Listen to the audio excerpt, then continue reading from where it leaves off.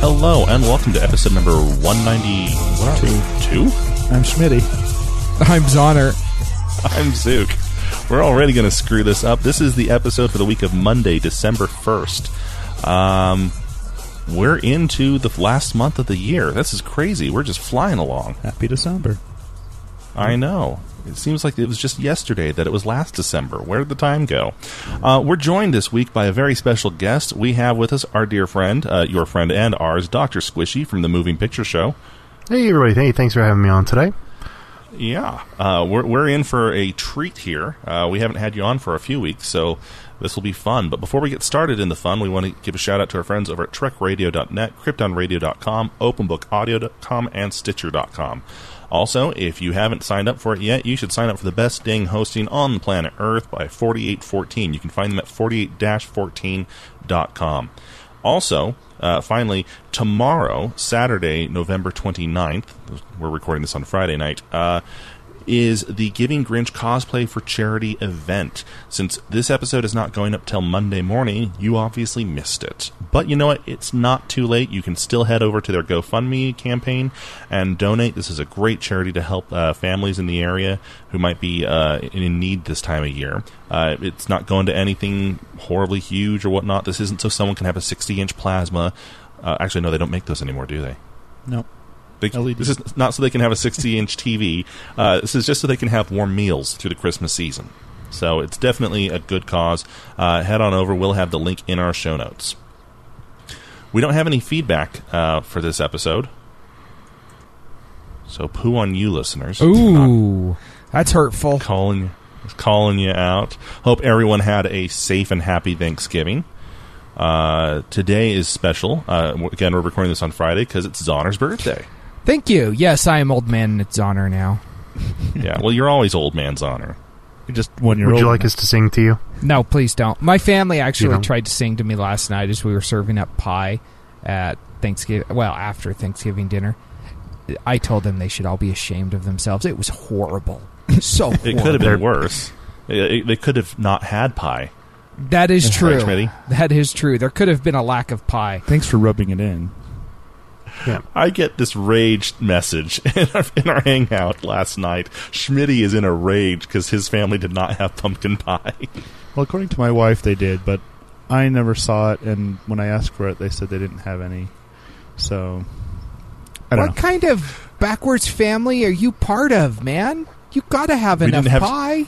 We don't have turkey either. We were really expecting you to go to McDonald's for this meal.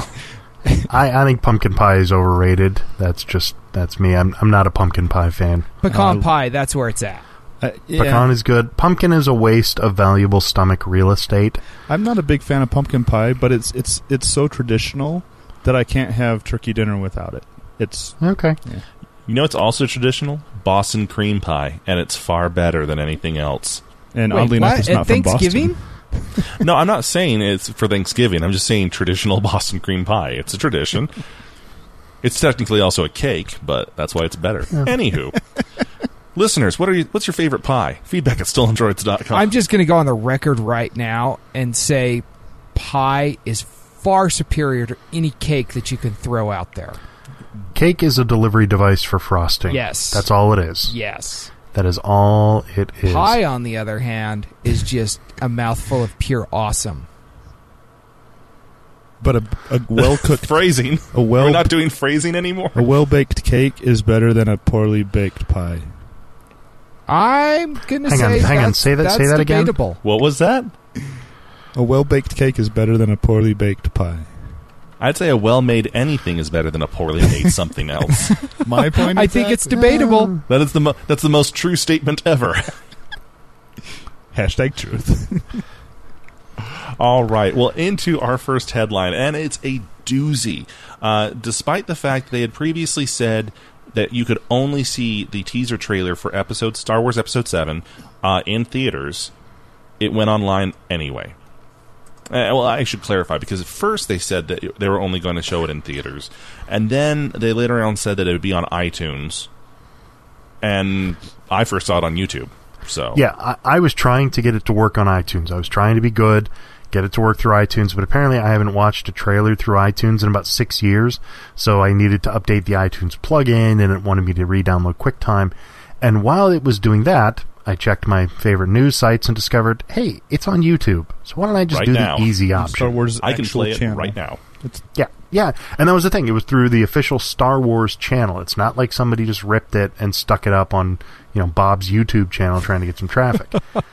Now, I wonder if they originally planned on putting it on the internet like this, or if they put it on the internet in response to the fan backlash that they were receiving when they found out that, you've got to live in a certain city and go to a certain theater if you want to see this. I think that if Disney / Star Wars / whoever this was involved, if they gave one tiny crap about internet fan feedback and whatever, nothing would ever happen. Okay? Well, no, here's the interesting thing here, and you actually talked about this on the Moving Picture Show. Episode 2 just came out, which you can hear right here at stolendroids.com. Or on iTunes or Stitcher.com or wherever your favorite podcasts live. Small plug there. Tiny. But the very first trailer ever launched on the internet was The Phantom Menace. It was the very first one ever on Apple's iTunes movie trailer site, and it basically crashed the internet back in the day when it launched. I remember having to go to my computer, dial up into my ISP, get it buffering, and then I went to work and came back 10 hours later and actually watched the trailer, because that's how long it took to... And what's really weird is the fact I remember it because the trailer started off with that murky gray fog. Yep. And it was the Gungans walking through on their way to war. Yeah. And I had no idea how disappointing those particular characters were going to be to me in a few months. Like, the rest of it was great, but I'm like, ooh, mysterious. Ooh, there's like a swamp. Is this Dagobah? I don't know. What are these creatures? I've never seen these creatures before. I'm excited. No. So I think I defend episode 1. I would take on anybody in defending episode 1. Episode 1, sure, but you can't defend the Gungans, Or Jake Lloyd. Okay. He was 6. All right, compare him to child actors suck in general. Children are terrible. Haley Joel Osment would have done great as Anakin. No, and he would have seen Haley dead Joel people. Osment was media. So what's Hayden Christensen's excuse then? He's a wooden actor who had no chemistry with Natalie Portman, and you saw him have no chemistry with Natalie Portman 3 weeks after everyone saw the first Spider-Man. Remember Spider-Man? Tobey Maguire and Kirsten Dunst had electric chemistry. Yes. And then we see Hayden Christensen, a relatively wooden actor, and Natalie Portman, who had nothing to do. Yeah. I mean, her entire part in all 3 movies was as a walking womb. She was just there to produce... I'm sorry, what did she do in that movie, any of the 3 movies, other than have children and then die of a broken heart? She hit on a 9-year-old. She was 15. That's doable. And hey, when I was 9, I would have hit on Natalie Portman too. Yes, we've all heard your disturbing stories about The Professional. My final argument, actually in favor of the prequel trilogy, before we move on to this particular teaser, is the fact that Episode 3, Revenge of the Sith, has some horrible lines, horrible delivery, horrible acting, and the movie is awesome anyway. Okay? Yes, especially when compared to the Shakespeare that is the Holy Trilogy. Yeah, well, no, I love episodes 4, 5, and 6 as much as anyone out there. But George Lucas, it's not like 97 rolled around and he forgot how to write dialogue. He could never write dialogue. No, he couldn't. Yeah. And he can't happened direct to have either. He had Harrison Ford, probably the most charismatic human being, at least on film, apparently, in human history. And some unbelievable effects. I mean, we build up the original trilogy so much. I'm sorry, it can get off on a bit of a tangent, and that's its own thing right there. But yeah. So this teaser is 88 seconds long, and honestly, I think they pack quite a bit into it. I was expecting just the whole, that slow fanfare leading into the long ago in a galaxy far, far away. No, they don't even bother with that. But they start the entire teaser with the biggest bombshell to ever strike the Star Wars universe. There's a black stormtrooper. I thought you were just going to say there was a black guy in the movie, full stop. I mean, I'm not saying his armor was black like a pilot. No, I mean a black guy in stormtrooper armor. Yeah, that kind of caught me off guard. It's like, wait, is this Lando's kid? He must be a good guy. Okay, there've got to be more than 2 black people in the entire galaxy. Otherwise, how would they have kept making them? No, I gotcha. There has to be. There's always 2. I'm sorry, guys. We know? are way too white for this conversation. It's the rule of 2. There always has to be 2. I was wondering why he was sweating, because don't those suits have like air conditioning units or something? He was missing the helmet. Oh, okay. There you So go. it doesn't And work he was without in the the middle helmet. of the. He looked He was like in the middle he was of the North broke down African on desert. Yeah, he looked like he was broke down on Tatooine. So maybe Yeah. his suit broke down too. Everyone knows, though, immediately, let's analyze this footage. That means he is good, though. He's a good guy because he's not a white British dude. If he was a white British dude, he'd actually be bad. Not necessarily. We have. No. We had If Obi-Wan. JJ changes that's unforgivable. Well, Mon That is the Mothma- one trope in Mon Star Mothma Wars was that must British. stay the There were same. Several British in the Rebel Alliance. When Mothma was British, Sir Alec Guinness Yeah. might have been a tiny bit British. A little bit. Well, yes, but my point is that there was no non-white Brits in the Empire. There was some white Brits in the Rebellion, but there were no non-white Brits, no non-white non-Brits in the Empire. That was a somewhat subtle. I mean, Lucas is not exactly a master of subtlety, but you think this was the 1930s, and the people with stormtroopers were not all the colors of the rainbow. I think that might have been an intentional choice. I'm just saying, it's the biggest bombshell to ever hit the Star Wars universe. But no, you should check it out. And let's be honest, you're listening to our show, you've checked it out. Really cool lightsaber scene, just in the fact that evidently it has a built-in booby trap to burn your hand off if you don't know that it's there. And a very confusing shot of the Millennium Falcon that definitely, to me at least, said, by the way, if you didn't know this already, this is a J.J. Abrams movie. Well, there was the shot as well of the X-Wings flying in atmosphere, too. That was awesome. That was really awesome. Yep. And I looked at that, I'm like, I wonder if that's Rogue Squadron. Oh, it could be. I Could wonder be. if Wedge... Ooh, is Wedge back? No. That's about 60 years after Wedge. 30 years. 30 years. Sorry. 30 years. Well, Yeah, but you've got Harrison and you've got the actor's name's escaping me, but I remember seeing something a while ago that he is not in Episode 7. Who? What is it? Dennis Lawson, I think. Dennis Lawson. Yeah. Wasn't he like Obi? He's wasn't Ewan he Obi-Wan's McGregor's uncle. He is in real Ewan life? McGregor's uncle. Yeah. Yes. Now, the reason why that final scene with the Millennium Falcon, as awesome as it was pants-crappingly awesome. But at the same time, suddenly I felt, wait, no, this is not Star Wars like I'm used to. And I mean that in the best possible way. But if you go back and look at a lot of the different Star Wars, and Star Trek is also guilty of this. In fact, a lot of the easy-to-produce sci-fi space stuff is very... there isn't a whole lot of moving of the camera. It's safe cinematography. Yeah, it's very Well, safe. and that, I mean, the that first ties back trench to when run- they were models, yeah. 20 years ago. And so the people who are shooting now with CG, their mentality is still coming. They learned on models, so that's how they think about shots. That's how they put them together. Yeah. Yeah, but the very first trench run had, at the time, the most dynamic camera movement when you first see from that first-person point of view, going in over the surface of the Death Star, and then suddenly you're dipping into the trench, and the camera's kind of weaving with you. And I'm making hand motions here, which is great for radio. Yep. But, I mean, you guys know, you can see it in your mind what I'm talking about. Mm-hmm. But that was the most dynamic it got until, Serenity?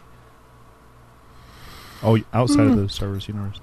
I was thinking the speeders on the planet of Endor. No. Yeah, there was also another movie about 6 years later, Return of the Jedi. Yeah. You had there was the great shot of the Millennium Falcon moving around the medical frigate, Yeah. and the you're camera right. You're follows it absolutely under. right. Yeah, there were quite a few of them, but even you are that, right. much of that battle, the Battle of Endor, much of that battle was still we're all on the same level field. We're all here engaging at the exact same part. And by the way, the camera is at the exact same level as well, even when they go into the Death Star on that one. But no, you're right, because during that scene, when you see all the different ships flying around, in and around the capital ships, that was a pretty cool shot as well. Yeah. But So this is the first time I've seen it in the Star Wars universe anyway, where wild camera movement, really exciting cinematography. And it's also, I mean, it's teaser creation 101. You start out, really about the first 80% of the trailer is essentially static shots. You have the shot of the actor as a stormtrooper, a couple shots of the X-Wings, some random woman riding some kind of speeder bike type thing, you have a bunch of just sort of, oh, hey, cool, establishing shots. And then you've got your one, holy crap, I must see this on IMAX kind of shot, which is the pirouetting shot of the Millennium Falcon over what I assume to be the Tatooine Desert, fighting a couple of TIE fighters.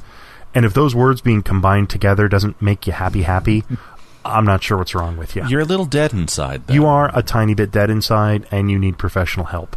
Now, there are a lot of desert shots in this particular teaser trailer, and we're just assuming that it's Tatooine. This is true. What if it's not? What if it's like some planet that nobody's ever heard of, and they're just completely expanding the Star Wars universe as we know it and throwing out all sorts of new locations? That would be awesome. Yeah. That's highly that likely. would be awesome, but let's remind people, too, that they basically tossed out the entire expanded universe. True. They threw it out. They didn't toss it out. They just said that it's not canon. Yeah, it's no longer canon. Everything that was canon is now no longer canon. The Courtship of Princess Leia, gone. The Thrawn trilogy, gone. Yeah. The New Jedi Order, gone. Those Honor, I think I'd probably disagree with you. I'm going to say I'd put a good bit of money down on the fact that, yes, that's Tatooine. Oh, I think it is. Simply because of... I talked about it, on this past week's show and a couple other times about how safe they're playing it with Star Wars Episode 7. Everything from the choice of J.J. Abrams as a director, the bringing back the big three actors from the original trilogy, even the name, The Force Awakens. It's a fairly safe trailer, or fairly safe name. So all they're doing with Episode 7 is they need to establish the world again, because they got a lot of movies planned for this world. They've got to make Star Wars cool again. They don't need a home run, but they need a really solid double. So if you see a desert planet, it's Tatooine. If you see an ice planet, I'm going to bet a week's paycheck it's Hoth. Yeah, I don't disagree. If there's a bad guy, it's the Empire. Yes. Yeah. Well, that's an important subtle thing to distinguish there, because in the expanded universe, there were a lot of other threats that came in after the Empire. Yes. Sure. Yeah. And but they can't afford to do that. Well, and there have been... I've seen people questioning online about whether or not the people shown in Stormtrooper costumes are Stormtroopers of the Empire. Are they just repurposing armor, perhaps? Are they probably just Stormtroopers? I'm going to bet they're probably Stormtroopers, because they're great to get shot. But I could not be happier with this first teaser. I mean, I watched it 2 or 3 times today with my mouth literally hanging open. It established a feel of the movie more than anything. I went back and watched the first teaser trailer for Episode 1, and while I strongly defend Episode 1 as a C+, B- movie, a lot of the things that were going to go bad are in the teaser. If you watch that teaser, there's the stuff about Anakin as a little kid. There's Natalie Portman's atrocious accent, some kind of dodgy CGI, a really bad Yoda.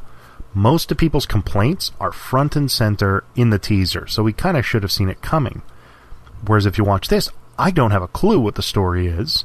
I don't know but you're the context. Excited for it. I am damn excited for it, and that's what a teaser should do. Mm-hmm. It should get me really, really excited, and then sometime, I'm guessing with Avengers 2, we're going to see a 2.5-minute trailer. That's my guess. Next summer, we'll see the full trailer, and then next December, that was actually something else I found interesting. They've announced the release date as December 15th, but if you watch the trailer, it just said December of 2015. So I'm guessing that release date's going to change. They'll probably bump it up a couple days. But I'm excited. I'm sold. I'm there. I was going to be there first day anyway, but now I'm really happy. Yeah, I'm in the same boat. I am as well, and I'd like to leave this. We have other headlines we need to get to here, but I'd like to leave it with these final words, and this is to all the haters out there. When Phantom Menace first came out, you loved it then too. Yeah. You didn't. The hate against Phantom Menace didn't really start in earnest until about the time Episode 3 came around. I disagree. I think completely disagree with you on that. I think Really? the Phantom Menace was totally like wrong. eating a lot of Snickers bars or something. It's really good while you're doing it. You get that awesome sugar high, and about 30 minutes later, you're thinking to yourself, crap, what have I just done? When you realize that what you just watched wasn't Star Wars. Yes, that's how the Phantom Menace was. I saw it 3 times in the theater, and then it started to sink in. Hold on a second. There's a lot of problems with this. And you guys know me. I'm the biggest Star Wars nerd out there. And so, yeah, I think that it set in a lot faster, Zook, than Episode 3. Yeah, it completely did. You're not right on that one. I have a slightly different analogy I'll use and see if this one works. My analogy for Episode 1 is the Olive Garden. Imagine you're going out for dinner, and somebody says, I'm going to take you to a really nice Italian meal. You're thinking, hey, cool, we're going to go to Mario Batali's new place. We're going to get, this really authentic, rustic, Tuscan kind of feel. And then they take you to the Olive Garden. And they've got everything a little too cheesy. It always happens to have Frank Sinatra playing over the PA. The food is good. I like the Olive Garden, and if that's what you're expecting, then it's okay. But if you go in expecting a 4-course meal of epic proportions, you're just not going to get it. So the expectation game, no one was going to ever like Episode 1. My real takeaway from some of the hate I've seen today, people complaining about the lightsaber, people complaining about a black stormtrooper, move on. Really, if you see this and it doesn't fill you with some optimism, nothing will. You're not a Star Wars fan anymore, sorry, and just move on. So, yeah, I agree. That's my thing. Is that your professional opinion? That is my professional opinion. You need to move on. You need to climb down off that bridge, climb down off the cross, use the wood to build a bridge, and get over it. I'd like to remind people that Dr. Squishy is actually a trained therapist. I am not I do not a doctorate, but I do have a master's in clinical psychology, and I do work as a therapist in my day job. But yeah, it's official diagnosis. Get over the Star Wars hate. It's more of a treatment plan, really. But moving into some other kinds of hate, let's talk about Samsung.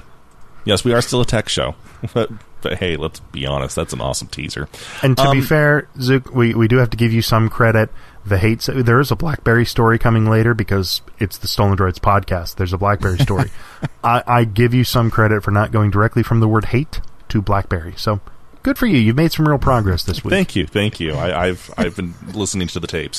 So Samsung has released their numbers from this year so far, and it wasn't just our observations, or rather everyone's observations. No, we were right. The S5 has not sold, at least not nearly as much as they were expecting.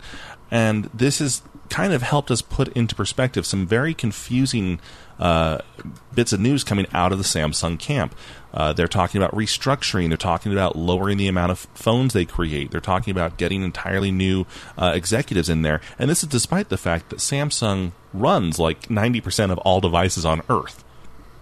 Well, as it turns out, the S5 sold 40% fewer units than expected.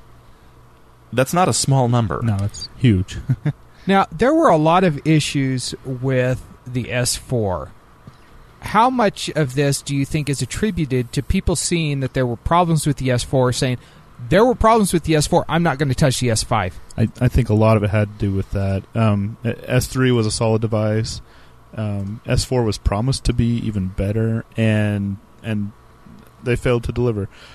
Fortunately for me, I had an S4, and I didn't experience any of those problems, but I think 80% of the people that had it did. And so, a lot of those people switched to other devices after that. So I think kind of what's happened here, and I should clarify that it does say that in the U.S. that the S5 was sold more than the S4, but in the rest of the world it was less. It was still 40% less. I have a question.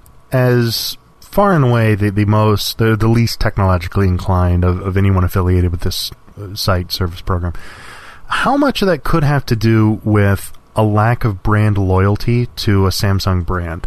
That's a very good point, because I have an iPhone, and I happily have an iPhone, and a lot of the people who buy the next iPhone buy it because it's the next iPhone. They're loyal to the brand. What has Samsung done to really sell the brand of the Samsung, of the S whatever range? Well, that's a very loaded question, and I see everyone's hands going up because everyone wants to talk about that. We've talked about it in episodes past that Samsung likes to brand the Galaxy name. The Galaxy brand is paramount. You're not buying an Android, you're buying a Galaxy. And this is the Galaxy S5, and this is the Galaxy whatever, and this is... It's a good name, no question. It's certainly better than naming it after some kind of silly candy or whatever. Yeah, no, it's a great marketing ploy and whatnot. But I personally believe that I think their hubris grew a little too much when they said the Galaxy line doesn't need Android. When they started talking about, we're moving to Tizen, our next phone will be Tizen, we don't need Android anymore, people started to go, well, no, wait, because the entire reason we're buying a Galaxy is because it's an Android phone. Yes and no. I'm going to go one step further, and I'm going to say that their demise was when they started making their watches, which were great. They had the Galaxy Gear, the Galaxy Gear and the Galaxy Gear Fit, and they were awesome. They were kind of, I think they were the first real smartwatches to hit the market that people grabbed onto. Right. The only problem is that you had to have a Galaxy device to pair with it, or it was useless. It was good on them that they got it out so early and ahead of the rest of the game, but unfortunately, it was that closed mentality that they had with it. And shortly after that, Android Wear came out, and everyone with their Android Wear watches, and I believe that's what killed. Not killed, but really weakened the Galaxy line. It really took the wind out of the Galaxy Gear's sails. Yeah. I think because that's something I've wondered about a lot. We've talked about on the show. You've talked on the show, and I've had conversations with you about the difference between Android devices and Apple devices, and just how important selling the brand is. I mean, every time I fly, you do that really pompous walk of shame through first class, and you see all the people in comfortable chairs, and they already have drinks and whatnot. And when I look at the 10 or 12 people who are sitting in first class, I almost always see people with iPhones and Bose headsets. And BlackBerries. Yeah, you got the guy with the BlackBerry, but he also has an iPhone.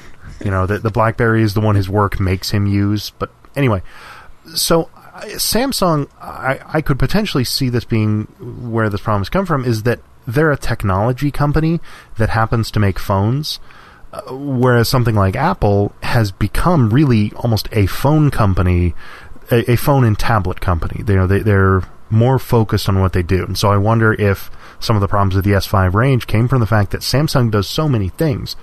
I mean, your toaster could have been made by Samsung. Zana, you were going to say something? Yeah, I think that the problem with Samsung, and it kind of goes along a little bit with what you said, but when the S3 was out, the S3 was a perfect phone, the Galaxy S3. Okay. I don't know that I've had a phone up until my Nexus 5 that was better, or even seen a phone that was better. And they came out with the S4 and said, okay, the S3 had all this. We're going to pack all this other stuff into the S4 because we're that good. And it wasn't that good. I think that they tried to put they tried to focus too much on the features and not the actual functionality of the device. And I think that kind of tripped them up. Like you were saying, Zook, they kind of bought into their own hype, and they just couldn't deliver. Check this out. You can scroll down this webpage using your eyes. That's great, but can I make a call without it dropping? Because that's slightly more useful to me. Yes. I also believe that there was another nail in their coffin, and that is, okay, well, people didn't really love the S4. That's okay, because, they'll just be upgrading straight from an S3 to an S5 then. They're probably on their 2-year contract. They'll just come back for the S5, not realizing HTC has come out with the M8, the HTC One M8, right? LG came out with the G2 and then G3, which are both solid phones. You had the OnePlus One, which is an incredible phone. Mm-hmm. Suddenly, all the competitors bridged the gap. They made leaps and bounds, and suddenly the S5 was no longer the clear-cut winner. Yeah, the people who were getting rid of their S3s, it may have been time to upgrade, but the S5 was no longer the only viable upgrade path. Yeah. And I think a lot of people went to the cheaper phones that could do more. So, in the end, this entire fiasco, and I use that term lightly only because at the moment my vocabulary has failed me. I'm sure there's a better word, but they have let their shareholders know that third quarter 2014 profits are expected to drop by 60%. Ouch. That's not good. That's a big number. Also, let's move into some other mobile phone news. The Nexus 6, made by Motorola. It launched just recently. Nice phone. Really nice phone. It has launched on all major carriers, which is a kind of a first for a Nexus. It has some issues with AT&T. Namely, AT&T has put their logo all over it, which is, I thought, a no-no for a Nexus device. The AT&T logo is even in the bootloader. Oh, and by the way, you have a 50-50 chance of your AT&T Nexus 6 not working at all. Those aren't good odds. Now, I find that interesting to me because the whole point of the Nexus is it's a pure Android experience. It doesn't have all of the carrier bloatware. It doesn't have all of the carrier skinning and adding on, whatever they may do. And so that's interesting because that tells me right there it's an issue with actual Android 5.0, or AT&T is doing something that's screwing stuff up.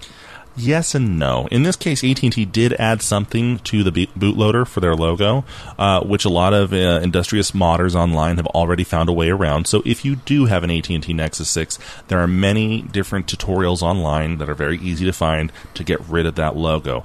As for the firmware itself, however, Motorola has stepped up and said that is their fault, and they apologized, and they are recalling pretty much all of AT&T's Nexus 6 stock and replacing it. So in this case, it wasn't AT&T who did it. Which is too bad, because it's usually such an easy thing to blame AT&T for something. It really makes our jobs easier. It really is easy. Now, why is it only affecting AT&T and not the other carriers? Does it have to do with AT&T's network? Honestly, they're not saying. That's very interesting to me. It could have been something, Schmitty as a developer will attest to this, it could have been something as simple as, and I would have expected this to be caught in testing, but, here's the Nexus 6 firmware ROM, here's stock, and it's great, and it gets shipped out to all the other carriers, but AT&T wants something added to it, and it could have just simply been a PNG file for their logo, and whoever did it added one extra little setting wrong, or something entirely unrelated to the modifications AT&T wanted. Yeah. It could have been they modified the permissions to a system file incorrectly, and it screwed up the entire firmware. It could have been something minor, but if it was, I really would have expected to be caught in testing. You would think. Not real great there, Motorola. Let's talk about BlackBerry. This is hilarious. And I don't just say that because I hate BlackBerry. It really is kind of funny. They are currently running a promotion that if you have an iPhone 4S or above and you get rid of it to get a BlackBerry, BlackBerry will give you, in the U.S., up to $550. If you're in Canada, they'll give you up to $600. Which, I don't know, maybe you could take that money and use it to buy a new phone, because you're sure not keeping the BlackBerry. Yeah, I'm thinking that might be enough money for me to then actually break my contract and go back and get a real phone. Check it out. I bought a BlackBerry so I could buy an iPhone 6. Yeah, I made $50 on the deal. It's like, I'll sometimes buy video games over Black Friday weekend that I can then sell back to GameStop at a profit. So that's an odd move by BlackBerry. Well, it's BlackBerry, so it doesn't surprise me. They do odd moves all the time. I think the oddest thing about this, and I don't have an answer, so if one of you guys can chime in here, I'd appreciate it. Why are they specifically targeting iPhones? Because they still think iPhones are relevant? I don't know. Is that how far behind BlackBerry is? Well, they're relevant. Are they? Do they view it as an easier target? Probably. I could also see it. I think that they think that they're going after the bigger market share. I don't think they're doing their homework. Well, but I also think it ties into something I kind of talked about earlier, is there's a certain prestige, I want to say that sounds really pompous, to getting iPhone users. It's like saying that you're getting a certain percentage of Vanity Fair readers. You know, it puts your device, your thing, at a different level because you got a certain type of audience. So I can see that. It makes, because it's like, okay, switch from an Android device. Well, which one? There's like 278,000 Android devices. It's you say trade in your iPhone. Okay, everybody knows what an iPhone is. There's 3 of them. So it makes sense from a marketing standpoint. It makes some sense from just a logistics standpoint. Yeah, part of me also kind of wonders if this might be personal. Because when BlackBerry really started losing market share in the enterprise, it was to the iPhone first. A lot of the enterprise people, a lot of the top-level executives, the C-levels, the CEO, CIO, the COO, they all started dropping their BlackBerry and getting iPhones. It's like 5 years too late, though. Well, yeah, they should have done this but they started doing that because back in ago. the day, Android didn't support enterprise-level security. So I wonder if this is almost them trying to get that demographic back. Hey, look, I know you got rid of us, but look, now here's the passport. Don't you want this really weird-looking Square phone? We'll freaking pay you to take it. I think that's also a good point about how many, the BlackBerry was the bog standard company phone for so many years. And you're right, in the last couple, iPhones have taken up a bigger part of that market. So it's a big group to get back into. This kind of reminds me of when BlackBerry started paying Android developers. If you put an app in our market, we will give you a playbook. It was a playbook. Yeah. 15 minutes of work and I got a playbook. I sold it for $300. Yeah, I mean, they're desperate. They're straight up desperate, and this just smacks of desperation to me. Yeah. If I remember correctly, Zoner, your BlackBerry app never got working, did it? No, it didn't. There were too many problems trying to develop for BlackBerry. I couldn't get anything to compile properly, which, yeah, whatever. Just so people at home know, I mean, you've listened to me for a few years now, I'm assuming, and you know that I'm a tech person. I'm not the coder of the group. I can't make Hello World work in any language other than straight English. And sometimes I typo that. And I got a BlackBerry app to work. Kind of. I got a BlackBerry app to publish. I don't know if it actually works, but it got me a free playbook. Well, it was full of 1-star reviews, so I don't think it actually did work, but it did publish. Much excite. Much excite. So wow. Continue. This was the app I've been waiting for. Okay. Let's keep talking about Android, because who doesn't love hearing about that? This one is interesting. All those Android Wear devices, of which I'm drooling over a couple, even though I'm not really sure how much I'd use it, the LG G Watch R just looks freaking gorgeous to me. And it could look even more gorgeous with the right watch face. Turns out there's an entire industry of high-end watch faces for Android Wear devices that are coming down the pipe. And when I say high-end, we're talking $15,000 Rolexes. For 99 cents. For 99 cents, you could have the watch face. Well, that's dumb. Sure, it's just a picture, right? It's like putting a background picture on your computer or your phone. 99 cents is nothing, and it's just pixels. Well, it's not just pixels to the watch manufacturers. See, a lot of them have copyrighted or trademarked that design. Yeah. And they're coming after the developers. Now, some of these watch faces, I never expected them to be this complex. There's one of them that actually has moving gears, like it's a skeleton face. You can actually see through the face and see the moving gears. I mean, some of them are really well done. And admittedly, if I have something as gaudy as a Moto 360 watch on my wrist, I'm going to put a really cool watch face on it. Especially if it's only 99 cents. Hey, look, sweetie, it's way cheaper than the $26,000 Peugeot it's based off of. Trust me, this was worth it. Yeah. Well, and if these watch manufacturers know what's good for them, instead of just these lawsuits, which they have every right to do, I would expect Rolex and Armani, things like that, to put their watch faces up on the store. Yeah, don't make them cheap. They can make them $100 or $300 or whatever they want, but at least make them available, you know? I completely disagree. I don't think that's going to happen. And again, it's because of the cool factor. If they could attach it to a cooler device, something that would actually help to build and increase their brand, they'd do it. You know, they don't want it. Rolex doesn't do Black Friday sales. Right. They don't have to. You're not. Yeah, they don't have to, and they don't want to. You know, you're not going to find an Armani doorbuster deal. They want their product to be expensive and exclusive. You know, it protects the brand. And I get that for the super high ends, but I have a Bulova and I have a Citizen. I like watches. I simply can't afford super expensive ones. You know, there's like there's like 4 different levels of watch. There's the kind you buy your kid because you know they're going to leave it in the washing machine and destroy it. There's the kind you take to the gym or you wear every day to work.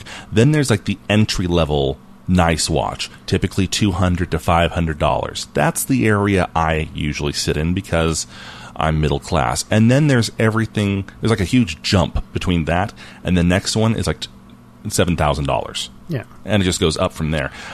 And you're right. The really high-end ones are probably never going to do this. But I would expect that middling range to do this. I would expect Disney to have a Mickey Mouse, an authorized Mickey Mouse one for like $1.99. Ooh, that would be awesome with the moving hands. I could see that. Yeah. And see, I would like my Bulova face on a G watch. I'd like my Citizen watch face on there. I already own the actual watch. Why shouldn't I be able to have that design on my Android Wear watch? That's a good point. Consider it my digital backup copy. That would be awesome if the watch manufacturers, when you purchased the actual watch, gave you like an APK for your Android Wear device. Kind of like with Blu-rays, when you go buy the disc, you also get the free digital download. Yeah, you mentioned right until Citizen takes their server offline and my watch craps out. Yeah. I also wouldn't be surprised and get the free digital download. Yeah. I also would not be surprised if part of this is a generational thing. You know, the people who are the movers and shakers with Bulova or Citizen or whoever are probably not the kind of people who think that a smart watch is a cool thing. You know, cool isn't something they're really that concerned with as far as being, you know, way out ahead of the curve. You know, they're still making essentially a couple century old device. Yeah. So the idea of drastically changing their business model is probably something that just hasn't really occurred to them. I can imagine that this entire issue is incredibly perverse to them. And I say this as someone, I mean, I don't like fashion accessories. I'm very simplistic that way. But I love watches. Watches are entirely obsolete. Watches are entirely without merit.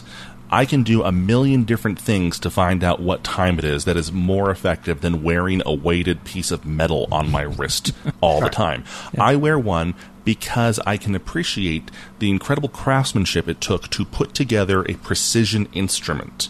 It's not digital. There's no microchip, or mine doesn't even have a battery in it. Okay. And that is what watchmakers work with. It took them years to perfect this. It took them actual crafting these tiny little pieces and assembling it by hand because machines can't do it. And when you see some of the things that they do, it is breathtaking if that's your sort of thing.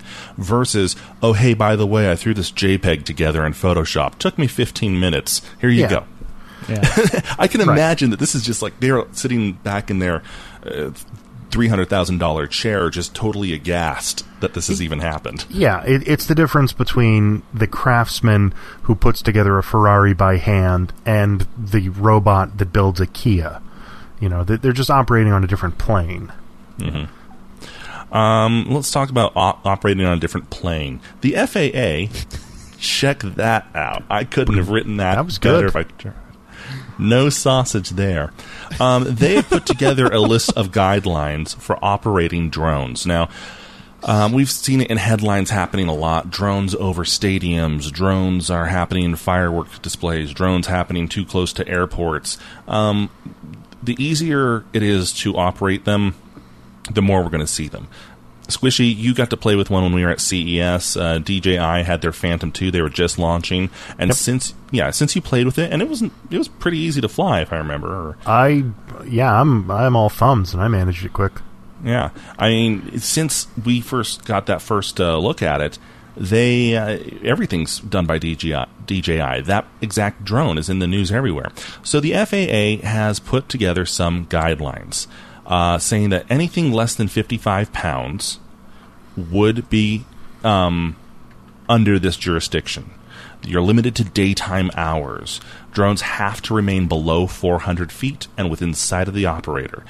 Within sight of the operator itself does not mean through telepresence. So you can't have a camera on the drone and a video screen on your remote and consider it good. You have to be able to see it. You have to... commercial drone operators must be certified pilots. Commercial drones are like cameramen.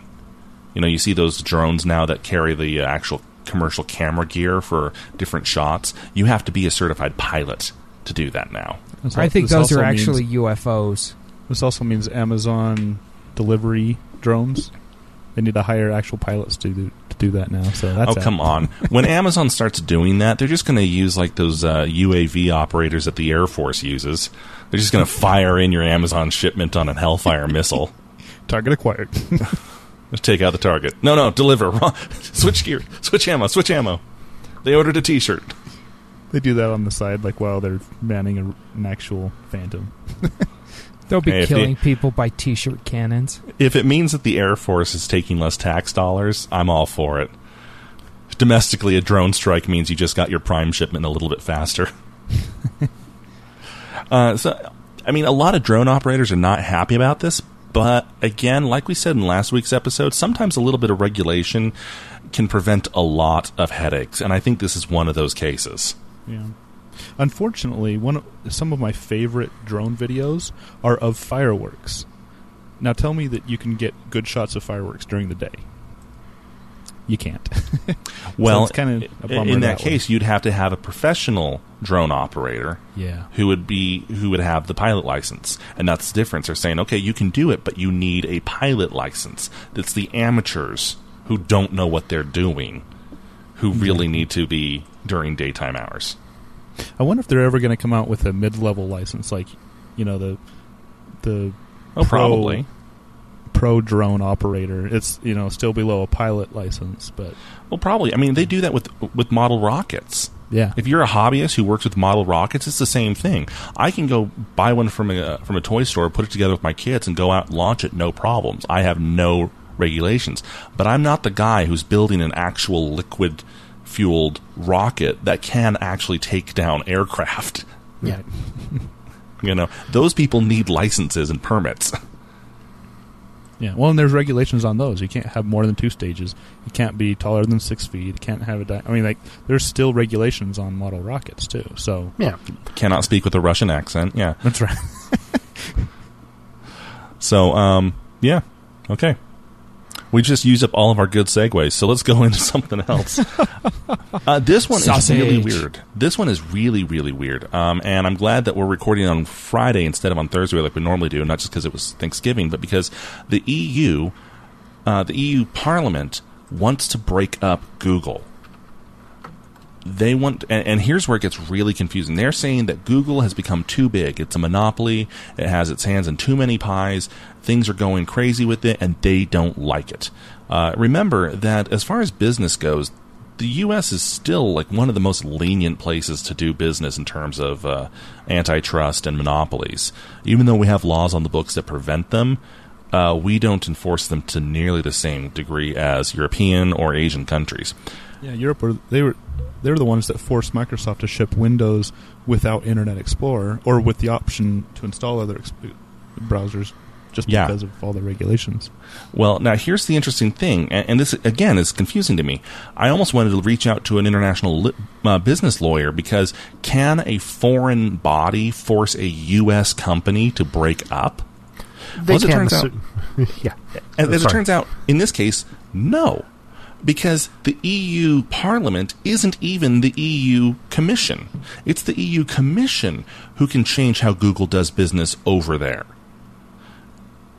And the EU Commission doesn't even have to listen to Parliament.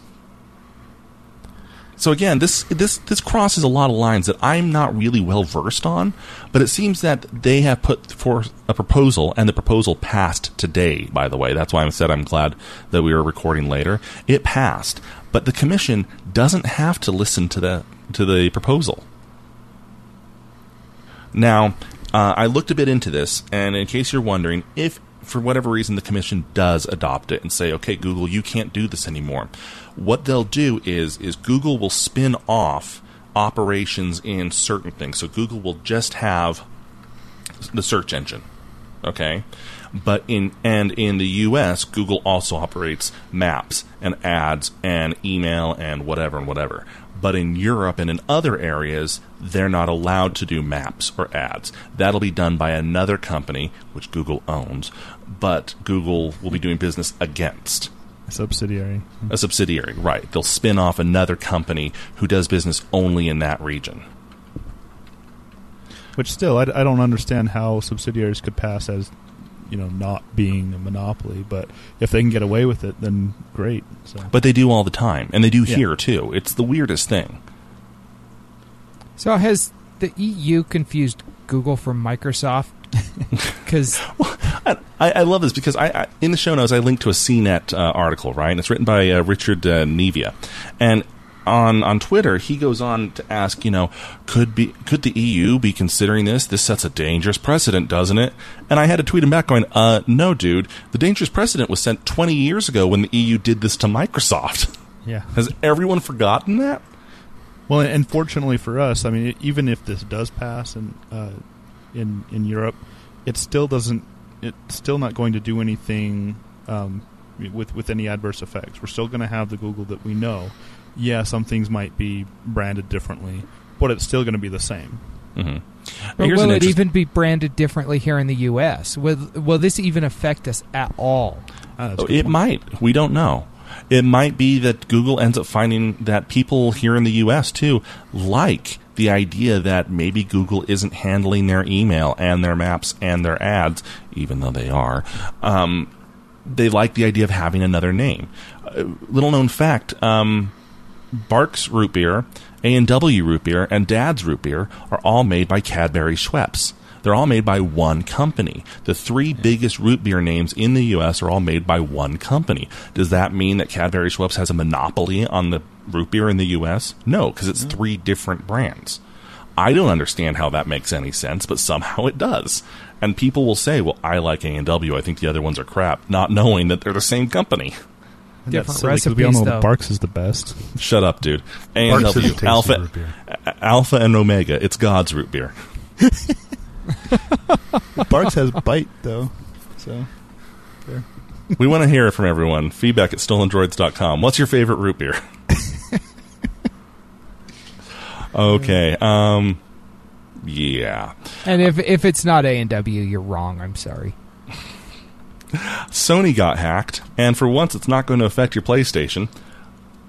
Wow, we haven't had a Sony hacking news in almost a year. I know, it's weird. Sony Pictures got hacked and doxed. If you remember our discussion of Gamergate, dox is where people find out all your information and publish it online. Yeah, it's kind of interesting. They say they've been hacked by the GOP. That Republican Party is just going nuts. No, I'm kidding. It's the Guardians of Peace, which I don't think actually means Guardians of Peace. You say peace, I think you mean the other thing, to quote the Avengers.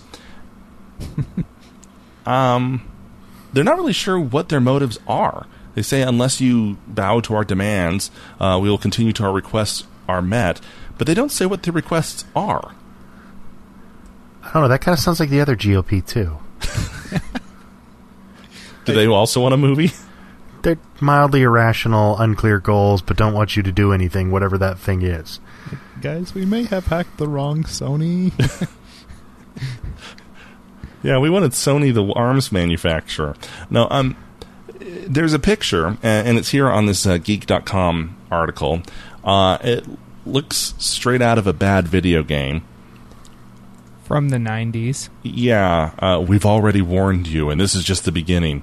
This is just a beginning. It's not even the beginning, it's a beginning. 1, no, they didn't get warned. We continue till our request be met. 2, what requests? We've obtained all your internal data, including your secrets and top secrets. If you don't obey us, we'll release data shown below to the world. If they're showing links with like actual downloads, aren't they releasing it to the world? So what? We're getting another 3 Spider-Man movies? I mean, what top secret data could Sony Pictures have that we really care about? Well, when they talk about doxing, though, I think this is personal information of people that work at Sony. So names, addresses, phone numbers. That's kind of I'm just going to guess. I think this is actually just a viral marketing scheme for the next Call of Duty game. Though, frankly, now that I'm thinking about it, it could actually. You might not be far off on the Spider-Man idea. I mean, it's not like they could make a worse Spider-Man movie than they already have. So maybe that's a request. Stop making Spider-Man movies. We know that Dr. Doom is going to be an evil hacker. So, oh, who's making that one? It's not Sony. That's Universal. Fox. It's Fox. It's Fox. Yeah, it's Fox. Darn it! That would have been a great. That would have been a great conspiracy. This is actually all just viral marketing for the next. Fantastic Four. The only way this could have been better is if it had said Doom. Maybe the demand is to release Spider-Man over to the Marvel. Hey, I'm all for that. Yeah, ditto. Yeah. In which case, I wish they'd done a better job. Yeah. Okay. I think we are out of time. We are out of time. Game of Thrones game is coming next week.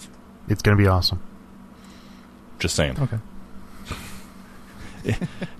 Yeah, Telltale is releasing their Game of Thrones. These are the people who made the recent Monkey Island games, the Back to the Future game. They do a very, very high-quality adventure game, and they've got one coming out for the Game of Thrones world, and all is well. This is awesome. I'm going to be able to have complete full-frontal nudity in my adventure game. It's entirely possible. It is Game of Thrones. You know, it kind of gives new meaning to the term linear gameplay. Oh. What? That didn't... It was... Sorry. Anyway. It was It's a not meant so to subtle be notch of extremely length. dirty, full frontal, dirty, linear. Yeah. Never mind. Anyway. I'm just going to go hide and shame the end. Wait, come back. Moving on. Oh, okay. Into our favorites. Okay, so Epic Rap Battle History. I realize it's getting a little old here, that every week they have a new video, and every week I love it so much I put it as my favorite. This one has good reason, though, because it's animated with Legos. It's all stop action. It's all done in Legos. It is Zeus versus Thor. One thunder god versus another thunder god. And they don't actually try to... It's actually quite interesting because they don't actually go into the movies, right? Thor isn't an Avenger. He is the Norse god of Thor. Well, they reference it a little bit. They reference Natalie Portman and... Just slightly, yeah, when he's burning him. Sorry, we're picking apart all of your comments today because you're making these broad generalizations that are wrong. So everyone knows that A&W is the best God of Thunder. Okay? It's a lot of fun. Whereas the Ghostbusters was a little bit more safe for work, this one is not. Just a disclaimer there. So enjoy it before your Thanksgiving weekend is over. My favorite is another battle. This is Batman taking on Darth Vader. Turns out Batman needs to save Superman, and in doing so, comes up against Darth Vader. And the battle is really epic. This is also the plot for Episode 8. Yes, it is. So check it out. And my favorite is yet another battle. Our friend Whitney Avalon came out with her second Princess Rep battle. Also not safe for work. Yes, we've got Lord of the Rings versus Star Wars. And the only reason that I'm doing this, I'm not the guy that does the epic rap battles every week, Zook. But it They're is really Whitney good Avalon. this season. It is Whitney Avalon, and so, you know, she's a friend of the show. Thought we got to give her some love, so let's give her some love and go check it out. But yeah, it's pretty good. Right. And my favorite for the week comes from the guys over at Screen Junkies on YouTube. They do a series called The Honest Trailers. They did one this week for Love Actually, the 2003 romantic dramedy with pretty much every British actor in the world in it. And the trailer does a really good job of setting up the fact that this is a romantic comedy that's got a really dark view of romance in general. So for all the guys who may have been dragged to this movie, I went on purpose because I like this kind of movie. It's how I roll. Check it out and see what you think. Excellent. Well, that is our show this week. Again, head on over to the Giving Grinches GoFundMe. We'll have the link in the show notes. Let us know what your thoughts are. Feedback at stolendroids.com. Until next time, cheers. End of line. Good day. May the Force be with you. This has been a Stolen Droids Media production.